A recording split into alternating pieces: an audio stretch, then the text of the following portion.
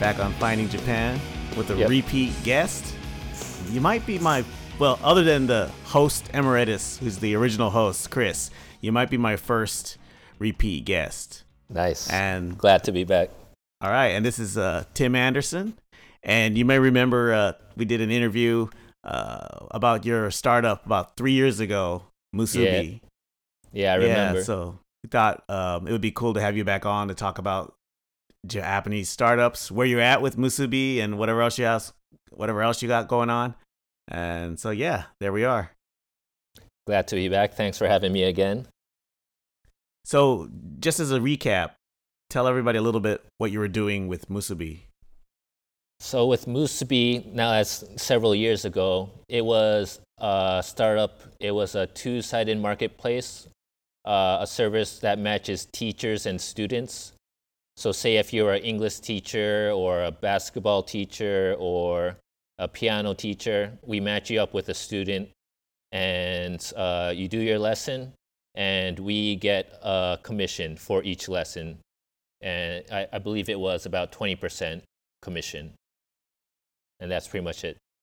Nice. So when you were putting that together, how far did you get?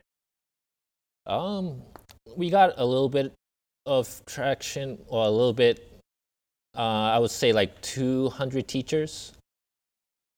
But we got them signed up, but we couldn't get them to continuously keep doing lessons on our platform. So they would sign up and then they would do nothing. And we couldn't get it past that stage, so it wasn't really making much money at all. What do you think was the hard part? Like, it sounds like you were able to attract, it sounds like it was an attractive platform, but like you said, people would sign up and maybe I don't even know, maybe they would do just one lesson or one thing, but it was hard to keep them going or repeat. So it's a feature of like a two-sided market. So you have teachers and students. And if there's not enough teachers, there's no reason for students to come. If there's not enough students, there's no reason for the teachers to come. So it's a chicken and the egg problem, right? Like you need both at the same time. But like how do you get it kickstarted? How do you get it off the ground in the first place? So you need to artificially get one part of the market. So if you're able to get teachers first or students first in some way, then you can get the other side. So for example, if you can get a few teachers and just put like a shit ton of money into ads, for example, then you can artificially get students attracted to the platform. But we didn't have any money, so we didn't have any money for ads, and we couldn't figure out any way to get it off the ground in the first place. So it just proved to be way too challenging. So you were mentioning that you had 200 teachers. Yeah. How did that? So if you have a pool of 200 teachers, was the advertising problem that you couldn't get the students? Or you mentioned about like the teachers would sign up, but they wouldn't do anything. And I guess that's because they weren't able to get students? So this was my first try at a startup. So the idea was if we make this beautiful platform and then we go out, hustle, get some teachers on board, we thought they would just like on their own volition, on their own effort, they would like, post on Facebook like, oh, we signed up for Musubi. Like, why don't you come to Musubi and sign up for our lesson? Like, we thought they would do the marketing for us. But in reality, it was nowhere close to that, right? Like they would sign up, they would make a profile, and they would expect us to do the marketing. They expect us to get the students. So they would make a profile and then they would do nothing. And that happened 200 times. And wow. Yeah. Yeah, 200 times is not a bad sample size. Yeah. In the wrong direction, but yeah. So are there examples of this model being successful? There must have been a reason why you wanted to try to do this. Did you have like an aspirational, an akogare, like another service that was doing something similar? It doesn't have to be in Japan, but Right. The original idea, it was very, very simple. I just didn't have any experience in startups, right? So I wasn't very knowledgeable about what a successful business model would be or what I have to research or understand before starting a business. So I was a programmer and I had experience as an English teacher. So I just put the two together. What if I could, you know, connect English teachers with students online was the original idea. And then it just expanded from like, why limit myself just to English teachers? Why not just do all forms of teachers? And it turned into that. And this service, matching teachers with students, it's been done like several times before. I mean, there's a website called Skillshare. In Japan, there's a company called Street Academy that's already successful. If you think about Airbnb experiences, it's a little bit different, but it's quite similar in how, you know, a person who's has a certain expertise, say like if they're expert in local cuisine, they can, you know, match with a person, like let's just call them a student who's interested in local cuisine. So in that sense, it's a matching platform. And so there was a lot of competition. So that on top of all the other problems I was mentioning before, it was just too difficult to find success.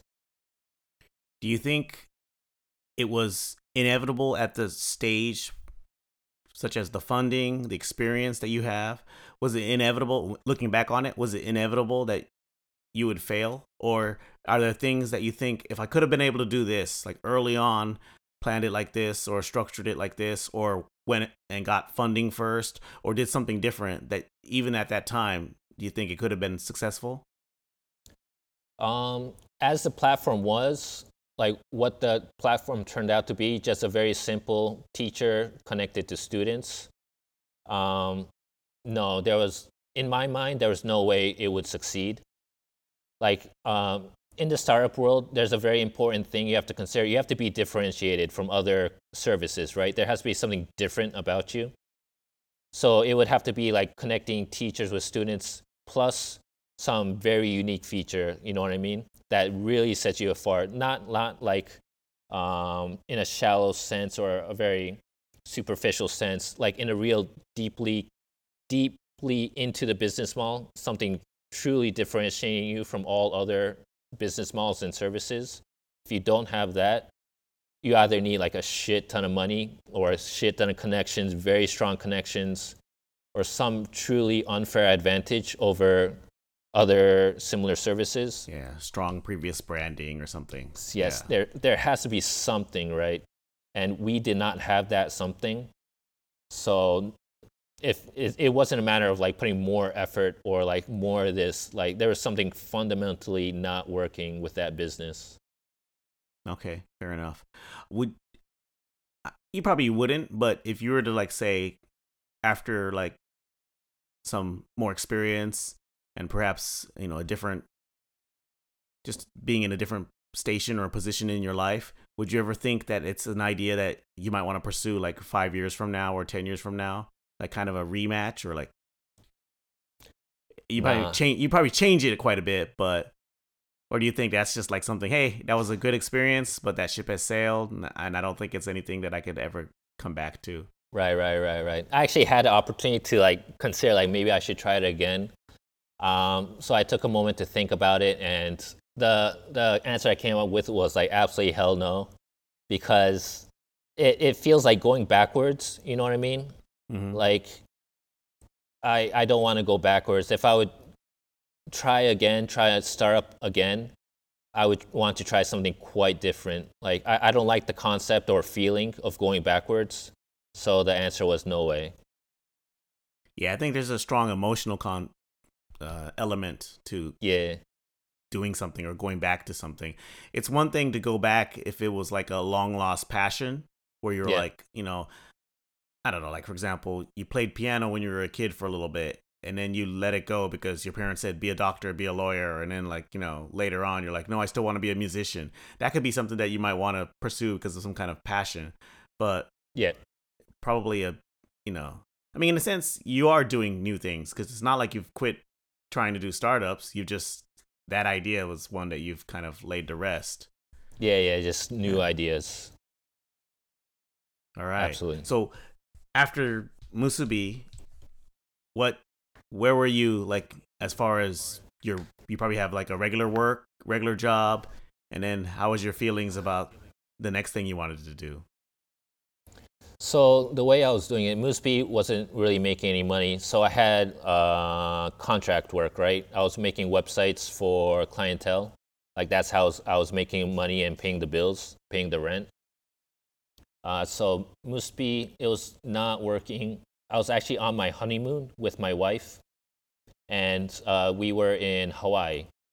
And so Nice. when you step out of your your own circle, your own like head, you get a fresh perspective on what you're doing and where you're at.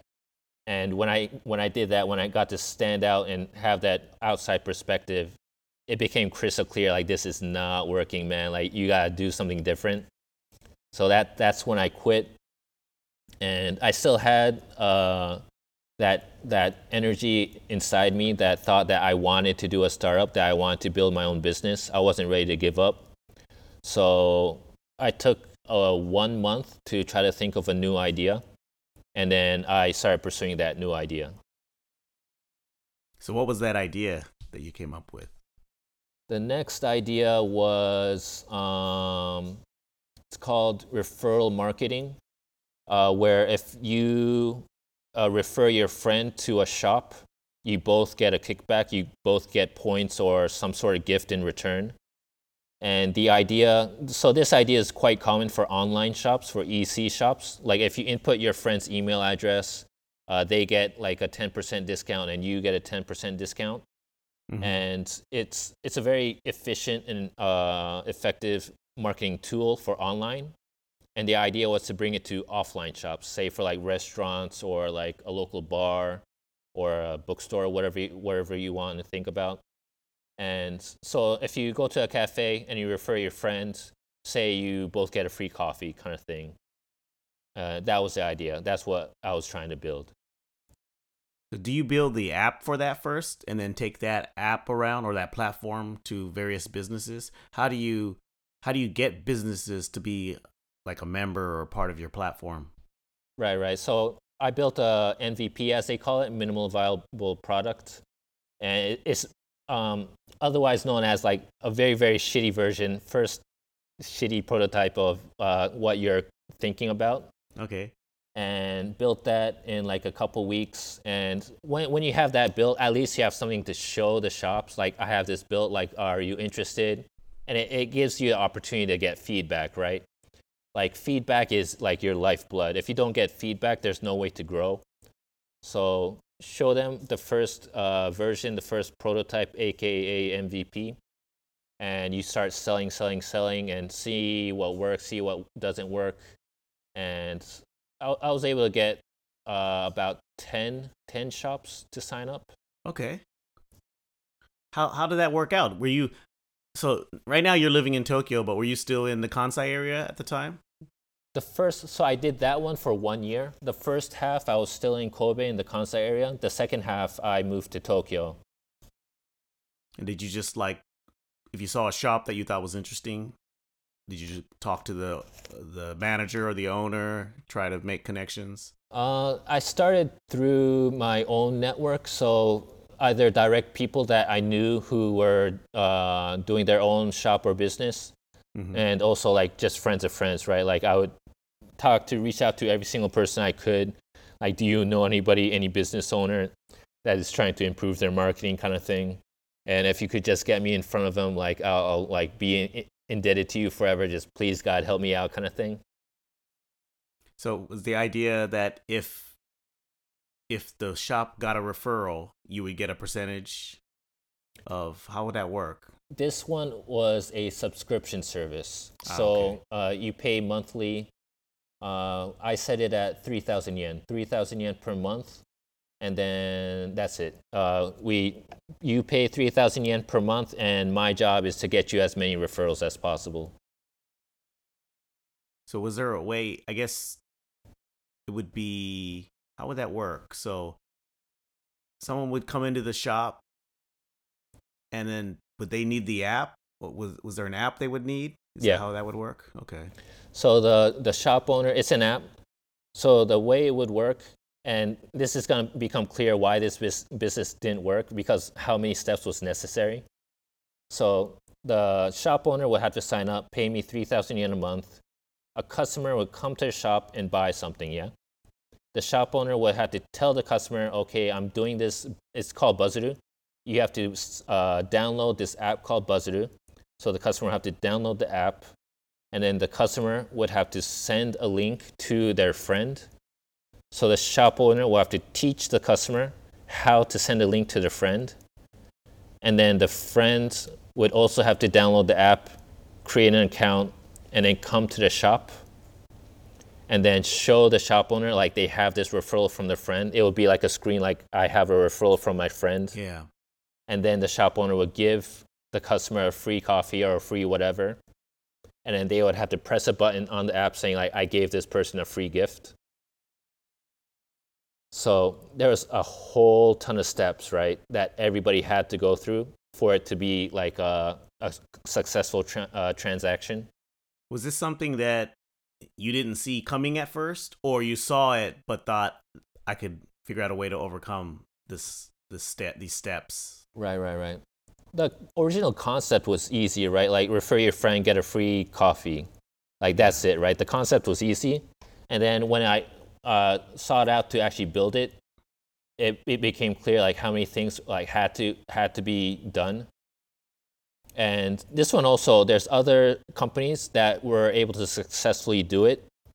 The way other companies did it was they would have an iPad with the app pre-installed, and the iPad will sit next to the register machine, and the customer would just go to the register and like input their email address or something like that, right?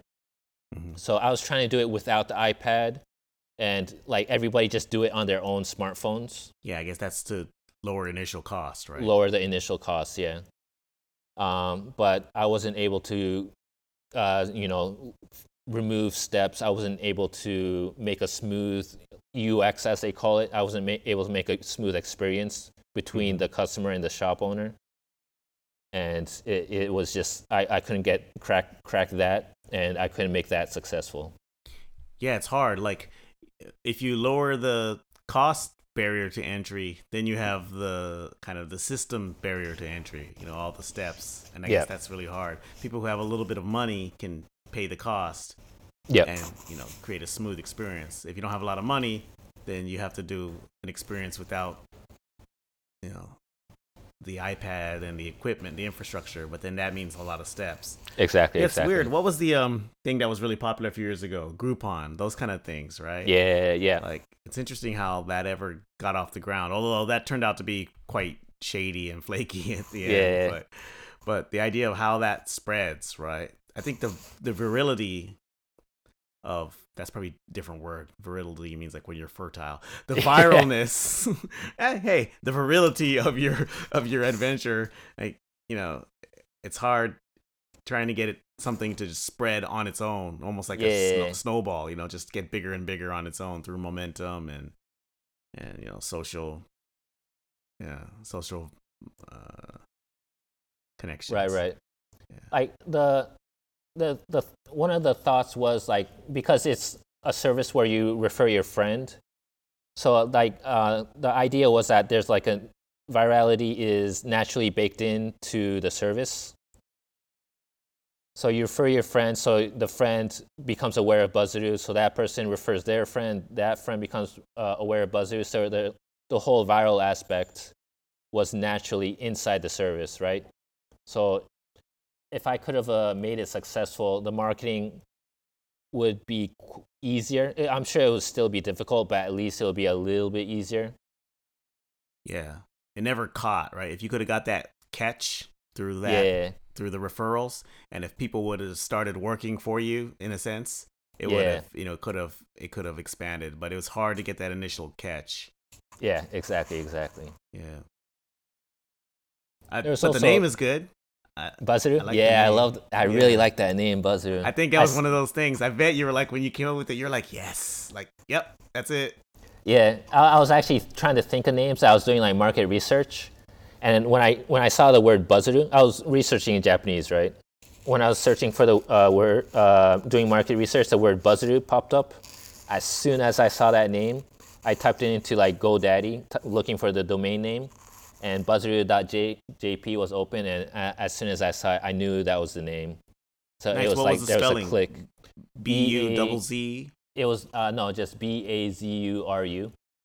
Oh, you went with Bazuru. Okay, yeah. Yeah, Like a so complete. just the Romaji. Yeah. Hmm. Yeah, just for people who don't know, yeah, it's like obviously it comes from the English word buzz, Yeah. but it's it gets verbalized, or that's weird. Once again, I'm saying weird things. It Yeah. gets turned into kind of a verb because in Japanese, nanika o suru uru, right? So Yeah. bazuru Yeah. means to like kind of make something buzz, like spread it. Yeah, so it's interesting. It's a good name. Thank you. Thank you. So you were at I that still for like that about name. yeah. You were at that for about a year. You said it's 6 months in Kansai, and you moved to Tokyo, and you were still continuing to do that. Yeah, I worked on that one for 1 year. Was that on your own, or did you work with somebody? That one I had a partner, so it was me and Mhm. a partner working on it together, just the two of us. Okay. And then, I guess was there just some point where you went, I think I have to close this down? Was there something like your first project? You said your honeymoon and being outside of Japan gave you perspective. What happened with Bazuru?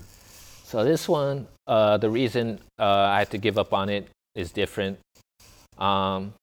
So at the time, like half a year into it, me and my wife, we decided we wanted to have a family. Yeah, we wanted to start a family, and so at half a year in, Buzzaroo still wasn't making any money, and we wanted to start a family. So I had a conversation with my wife, and we made a hard promise. One more half a year, and if it's still not making good money, if it's not really moving towards success, I'll have to give it up no matter what, right? Like a hard deadline. It was end of May, until end of May Okay. 2019.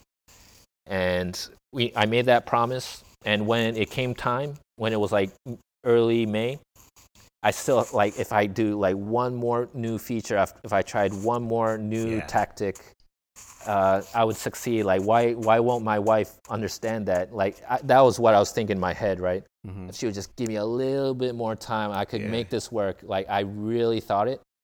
Yeah. But when I made the promise, it was like truly a hard promise. Like no like bullshit. This is a promise. You know what I mean? Yeah. So because we made that promise, I'm not gonna break that deeper promise to my wife. You know what I mean? You got to May, and your wife was like, "Put the MVP down, back away slowly." Yeah. And then she shot it with a shotgun. It was like, "You're done." Nah, I get it. So I made the promise, so I gave up on it. In retrospect, my wife was absolutely correct, right? It was that business was not going anywhere. It was time to give it up. Mm-hmm. So in retrospect, it was sorry. You're making just a little bit of noise with your mic. So sorry. Maybe move forward a little bit, or In retrospect, she was right. It was the right decision to give up on it, and at the time my emotions were running high, but it was the right decision. It was time to give it up. That's good. That's a good lesson in the sense that it's good that you had that heart out, right? Yeah. That you made that promise with your wife, and she was able to hold you to that. Because I'm sure if you were on your own, although the circumstances would have been different, but either like let's say you are with your wife, but she just you didn't make that promise. Yeah. It could have been something that could have kept dragging, and then it could have been an undercurrent of stress and friction, and could have been. I guess it could have been worse, or just it could have been a lot harder. So in a sense, it was good that you had that strong deadline. I'm sure it sucked, but at the end, it was good. I mean, go ahead. So you moved out to Tokyo. Of course, you were continuing to do Bazuru at the time. Yeah. But you also came out for a job, or did you get a job later? So at the end of May, I gave up Buzzaroo, and then it was time to job search. So I went through the whole job search process. It took me 3 months. Interviewing with it must have been I probably interviewed with between 20 and 30 companies. And yeah, it was a stressful time. I bet. I've kept on doing freelance stuff because I just don't like to go through. No one likes to. I just don't want to go through the whole interview process. Yeah. How was that? Where did you end up? I mean, you don't have to, give the big details of the work, but just generally, what are you doing right now, just to kind of keep your boat afloat? So, end of the story. I'm a product manager at a company called EdoCode here in Tokyo. It's a IT company, and so I was a programmer before the startups. I was a programmer at the startups. I was the programmer programming the websites. So when I started searching for a job, I was searching for a front-end engineer job, and I'm not that good a programmer, right? Like I can get the job done, but I'm not like anywhere close to, those, crazy programs out there who know like so many different languages, and they really know their shit, you know what I mean? Like I was not that guy, you know what I mean?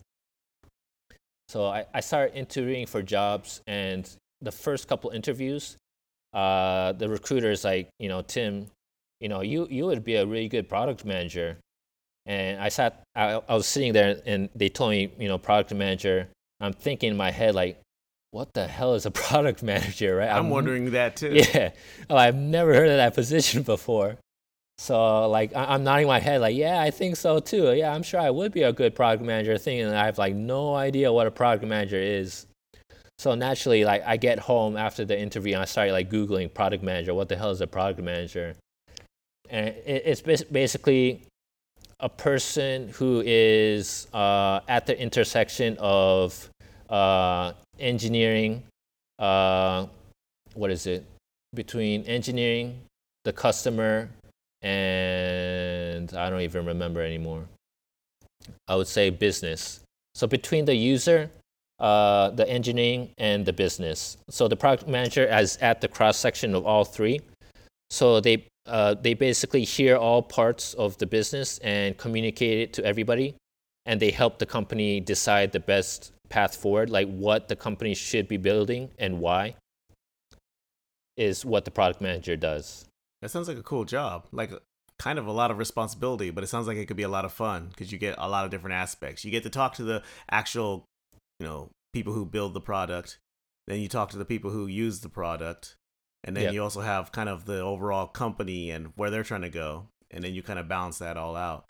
Is that definition pretty much what you do right now? Or is it a little bit different? Or how would you explain your specific position? That's spot on.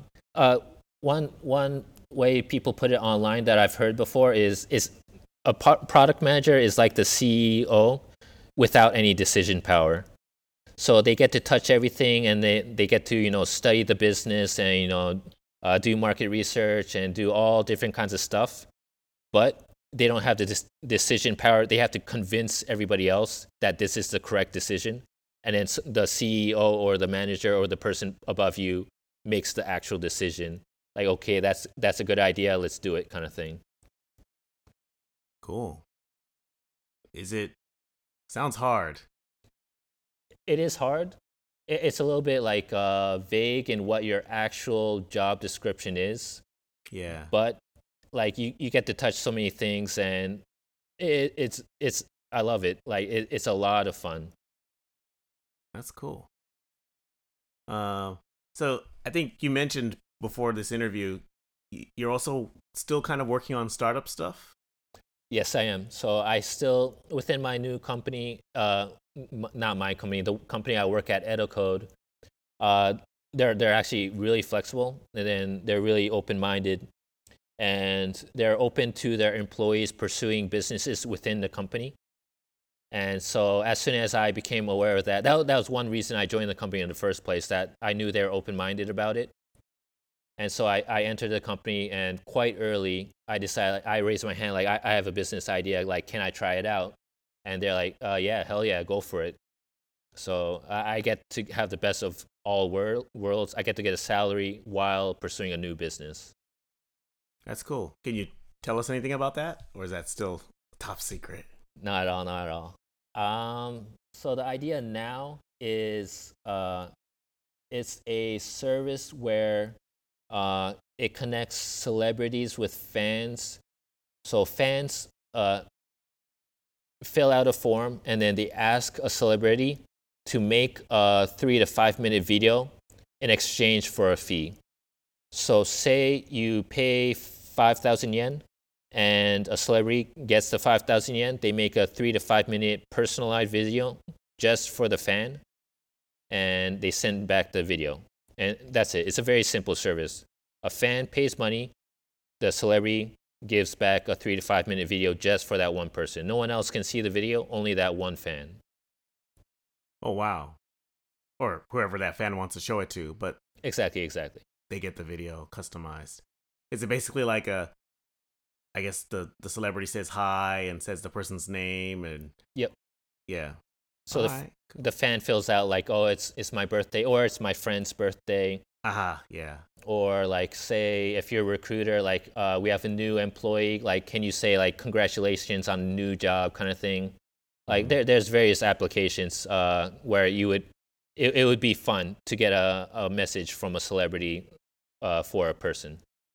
Yeah, that's cool. I mean, that's something that celebrities already do, right? So you're just creating this system that facilitates that and also gives customers an opportunity to request it rather than almost feeling like they got lucky, right? There's those, I don't know, like a TV show and then a guest will be on the TV show and then the guest will say, you know, my sister is a big fan of yours, the celebrity that's on the show. And then could you say something into the camera? You know, that's like coincidental. It happens, under very specific and limited circumstances. But this way you can systemize it and give people an opportunity to have access to that. And that'd be a great, yeah, like you said, like someone's birthday or congratulating somebody. That'd be a great surprise, right? I was thinking at first, like somebody wants that for themselves, but what they really want is, yeah, my best friend loves this singer or this actor and would love to, get a message for their birthday or some kind of encouragement.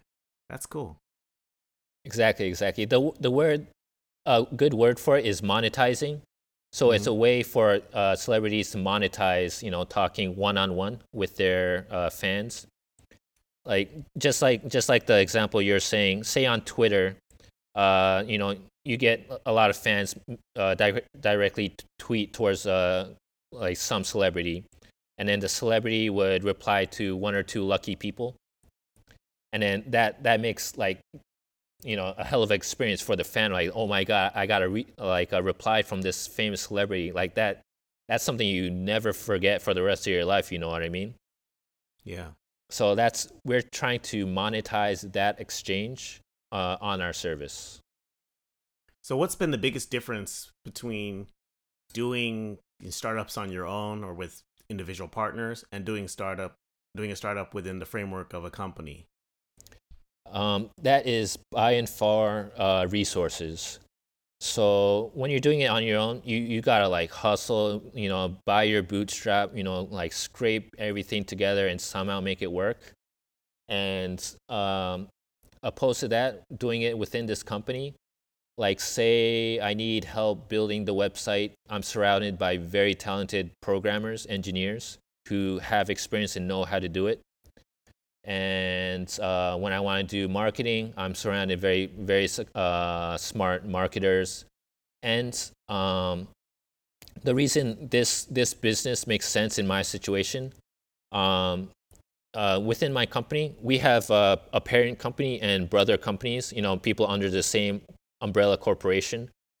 And these brother companies, they have connections to the music industry, they have connections to the movie acting industry, they have connections to the influencer industry. Just in the it's their market, right? They just have a bunch of customers within those various industries, right?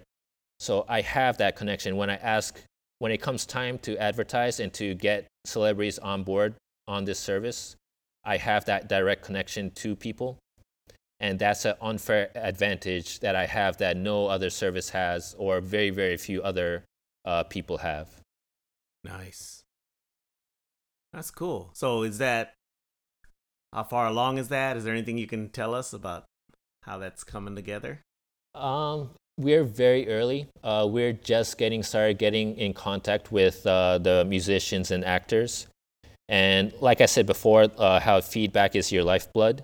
We're just getting feedback right now and learning what works, what doesn't work, and why. Like we have various features on the website, and we get feedback like that's not necessary, or this feature is necessary for this reason. And once we get the feedback, we fine tune the service. And when we have it tuned to where we want it to be, then we put like real muscle behind it. You know what I mean? You don't want to put cash and time before it's ready, or else all that cash and time is wasted. So you want to, fine tune it behind closed doors a little bit, and when you're ready, really put muscle behind it. Nice. So I'm just a little bit curious about like Edo Code in general as a company. It's a Japanese company. It is a Japanese company, Japanese speaking. So I'm speaking Japanese every day, all day. And by far your coworkers are Japanese. Is there any like other foreigners or? It's actually a very international company. So, how many? Almost half the company is foreigners. Even at the office in Ebisu? Yes. So half the company is foreigners. Everybody speaks Japanese though. Mm-hmm. So you do all your work and you interact with customers in Japanese. Yep. So everything, all text messages are Japanese. All the clients are Japanese. The teammates speak Japanese. Everything Japanese. Cool. And you're overall enjoying it? It's a good place? It's great, actually, man. I love it here. Like when I was searching for a job, so I was entrepreneur for 3 years, yeah. And you're on your own. You're grinding it through. You're hustling and you're passionate, and you're your own boss. And I was really worried, like I'm gonna fucking hate working in an office, man. That's what was going through my mind as I was searching for a job. I was really scared I was gonna hate it, right? But when I joined Edacode, to my surprise, like I fucking loved it, man. I really loved my job. I was surprised by how much I loved it. That's cool. Yeah, I don't think I've ever worked except for like teaching English or things like that.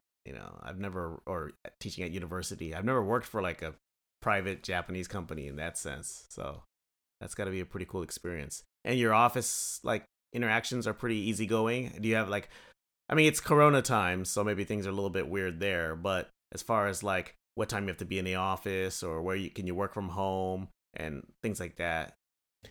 Right. I'm sure like everybody out there, when you say like a Japanese company, the company that's in your mind, what you're imagining, like the company I work at here at Edacode is not what you're imagining, right? It's not that like stick up your butt, like you have to come at this time, you have to leave at this time, and everyone's working overtime, and you're speaking Keigo like 100% of the time. It's nothing like that, man. Like it's very open-minded. Everybody's very friendly. I speak Kansai Ben at work. Like I do not speak Keigo. You know what I mean? Nice. So like it's nothing like what you're imagining. Yeah.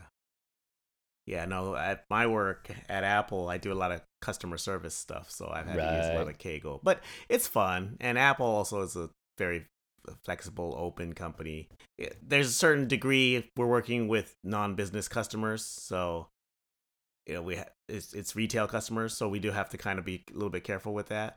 But it's still fun, and a lot of people are really nice, and yeah, it's just a matter of getting used to it. It can be hard in the Japanese environment if you start to get inside your head about all the keigo and what's polite and what's not. Sometimes when I'm on the phone, I have to be a little bit more careful because it's without the face to face. You do have to watch your words a little more. But right. When they see your face, they understand, right? Like, okay, yeah. If this person can't speak keigo, I understand. But if it's on the phone, right, you don't have that. Like, it's not immediately obvious that your keigo is much harder for you to speak keigo than like a native speaker, for example. I say my name. The first thing I do is say my name. I do exactly the same thing. I do the same thing. I immediately say my name. Also, you find a Japanese Keigo Senpai, because not all Japanese native speakers are created equal. Yeah, There are yeah, some yeah, fools out there. I'm just like, no. And you can tell they get on the phone and they get yelled at a lot. This is like, why yeah, are you getting yelled at all the time? Because you can't control your language. You only speak Japanese. Get it right. yeah, yeah, yeah, You're just much better off being like a friendly foreigner once they figure out you're a foreigner than yeah, like yeah. a weirdly rude, disconnected Japanese person. And they're just like, what? So it's interesting, yeah. But I'm sure you don't have to think about that too much. So are your offices like? Do you have like some cool amenities? Like a lot of startups or like tech companies have like the ping pong table and the sofa and the snack corner and things like that. We got a good setup. We're a small company. We're about 15 people, so we Oh can't wow, just that's smaller than I thought. yeah, I didn't yeah, yeah. realize So that. Oh cool. we can't be like throwing around cash on like ping pong tables and stuff. But like we because our parent company and brother companies are related to music, we put some money into nice speaker and nice stereo setup. So we have like very good music playing all the time, which is awesome. And we have like a nice sofa set up. The office is very comfy.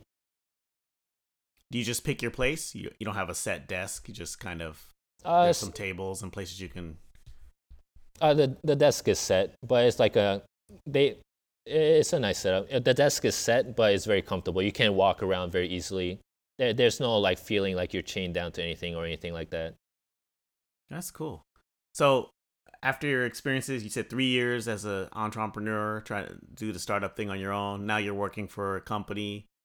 What do you think? Like, what's your overall view about startups in Japan, or you know, maybe even any advice or just a perspective that you've gained over the last few years?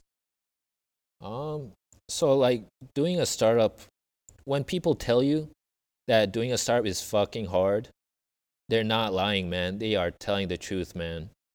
Like it is hard as hell. You really got to do your homework, and you really got to hustle. Like it is no joke. You have to hustle from when you wake up to when you go to bed, weekends. No one's gonna do it in your place, so it's really hard. But um, is it worth it? Absolutely. It was absolutely worth it in my case. Even though I failed twice, it brought me so many opportunities. It brought me Probably brought you your job. exactly. Probably, largely, I'm sure. They looked at you and you saw your initiative and your experiences. Exactly. Before I did startups, I was a programmer, right? So I could program. I could get the job done. But if you would ask me, are you passionate about programming? Absolutely not. It was just what made me money. So that's why I did it. I wasn't passionate about it at all. But it was because I did startups that I learned about business. I got my hands into all the different departments. Like I did a little bit of programming, I did a little bit of business, I did a little bit of sales, a little bit of customer success. And it's because I had that experience. It's because of that I got my job as a product manager, right? That was a direct straight line from there to getting me here to being a product manager. And now I love my job. So if it wasn't for that struggle, I would not have this job that I love right now. That's cool. All right. How long have you been there? How long has it been at the company? Almost a year. August 1st will be exactly 1 year. All right, cool. Are you guys doing any kind of work at home kind of thing, or how are you doing the corona? Maybe not so much anymore, but back during the Jishuku, or Yeah, man. We did remote work for about 2, 3 months, and we just got back to it. Now it's optional. People who want to work at the office have the option of working at the office, and people who are more comfortable at home can just stay at home. That's our current situation. that's cool. Do you do? Are you mostly in the office, or do you do both, or how do you balance it out personally? Personally, I live walking distance from my office, so I don't have to worry about like you know packed trains and like catching coronavirus by riding the train. So I just walk to the office and I work from the office these days. Yeah, if you're that close, it's almost better, right? If you're at home, it's the family and the distractions. So it's probably just better for you to head into the office, switch on the work mode. Yeah, there's like something to be said about working next to your teammates. Like working at home, there's a lot more freedom in certain respects, but you lose that natural communication, the water cooler conversation, as they say. Like you lose that aspect, right? So it's a lot easier to communicate and work closely with your teammates when you're. It's easier at the office as compared to working at home remotely. Cool. Yeah, other than that, you feeling okay about these corona times? Sounds like your situation's pretty solid. Yeah, it's scary, man. Like, I have a baby at home. So that's the scariest part. If it wasn't for little Ricky, my little baby, I would feel not too worried. Like I'm pretty healthy. I should be fine. Obviously, I don't want to contribute to it spreading, so I would, practice social distancing and all that, but I wouldn't feel any risk. But because of little Ricky, I do feel that little risk. Yeah. Yeah, I feel you, but I think the whole world's in it together. So, and hopefully, I mean, Japan's okay. The cases kind of go up every day, and it's a little scary, but I think it's probably manageable. Yeah. Anyway, so you see your future is continuing at the company for some years to come, and also figuring out that startup thing. Yeah, I see my future here for a while. I can try new businesses while working at EdoCode. So I get the best of all worlds, and I still love my job as long as I feel that. I think I'll be here for a while. All right, cool. Well, thanks for your insights and your story about starting startups in Japan. That was pretty cool, man. I didn't realize, after the Musubi, we hadn't exactly kept in touch, so I wasn't sure how that was going. But it's good to see you're doing well. If not well, you're actually you're doing some good things. So that's good. Yeah. How you been, by the way, man? Like within these crazy times. I've been okay. I still work at Apple. I still do kind of my translation stuff on the side. I would like to be more free and do more freelance stuff. I haven't really. I think I need to double down on the hustle and really focus. It's gotten really comfortable at Apple, and that's part of sometimes the problem. So I admire your guts, man. Like able to pursue what you wanted to do. I think I kind of need to do that a little more strongly. But that's part of this podcast is part of all that. So I'm definitely trying to keep up with this. As the listeners know, the longest running, continuously running Japan podcast, but also the most infrequent and inconsistent. But I had an episode last week. I got another interview coming up soon. So trying to keep that together. So yeah, everybody please stay tuned. And once again, thanks, man. It's good having you on. It's great to be here, man. I hope to hear from you again.